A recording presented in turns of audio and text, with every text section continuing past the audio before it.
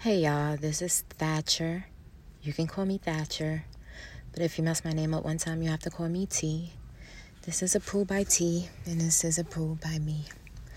So, today is November the 4th, and I'm gonna tell you now, I have like some kind of,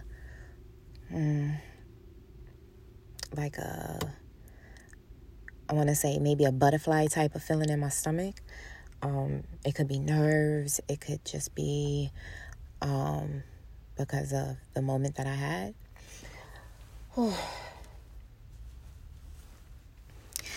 I don't really let things bother me, right? So, in general, if something happens, I'll just let it go. Like, I go about my business.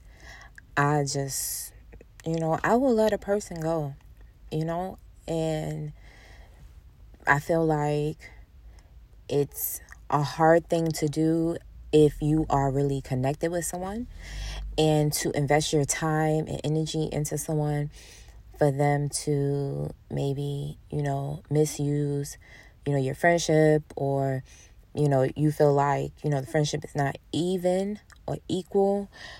So it becomes, a issue. And it's something that, for me, I've always felt like certain things I couldn't control, but I can control the people that I have around me. And so if I allowed a person into my space, I gave them my 100 in anticipation of receiving their 100. When it comes down to my ex-wife, this is just like, it's something that like, it affects me. It's the reason why I started TLC. It's the reason why I decided to do something better with myself and the things that I do for myself, because of that specific relationship. And the fact that she left without an explanation, moved to Pennsylvania, and now here we are, like a year and a half later, you moved back to Rochester. In the gaps of that, we have gotten divorced. I haven't talked to her literally since November of 2019. And we are in November of 2020. Like, I don't know what's going on. It's been like legit a year. I was very furious. Like, very furious knowing that she moved back here. Finding out that she moved back here. Like, furious. Right? So, yeah.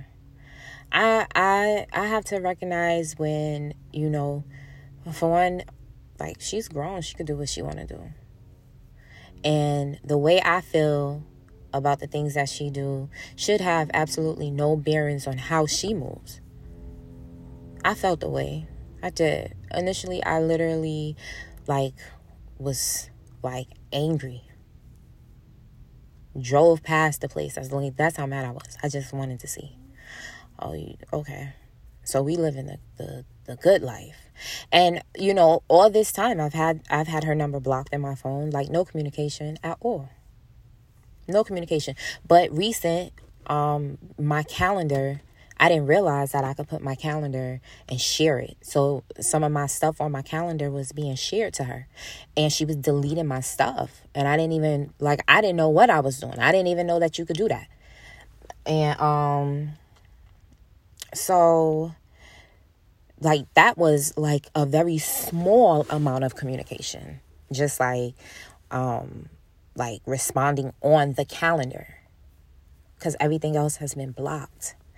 And I'm just I think for me to really have, complete healing, I don't need to try to stop what she's doing. I need to just consistently focus on what it is that I'm doing. I have to keep my eyes on my prize. I have to. Because in just like an hour, 2 hours, I've allowed things to play in my mind. And I have to, talk to myself. The spirit that lives in me, I have to work through. Because in regular life, we don't necessarily have people that we can load our heavy burdens on. Or if you are laying your heavy burdens on, one specific friend. I mean, we all have stuff that we go through. So sometimes it's just a lot. People trying to deal with what they dealing with and then have to try to, help you when, they don't even know. So it's like, all right, God, what do I need to do? How do I release from this? How do I be fulfilled and be content and not worry, because it doesn't even matter. It doesn't even matter. It doesn't affect me. It doesn't matter. When you realize that a person has a hold that you don't want them to have because of the way that you are, and you allow that person into your space. So it makes me so leery to try to befriend people, because when I befriend, I hold on to that, and I don't want to build a friendship for it to just, go to the wayside. So I have to be very cautious. I needed to put this out and put my raw emotions in, right now.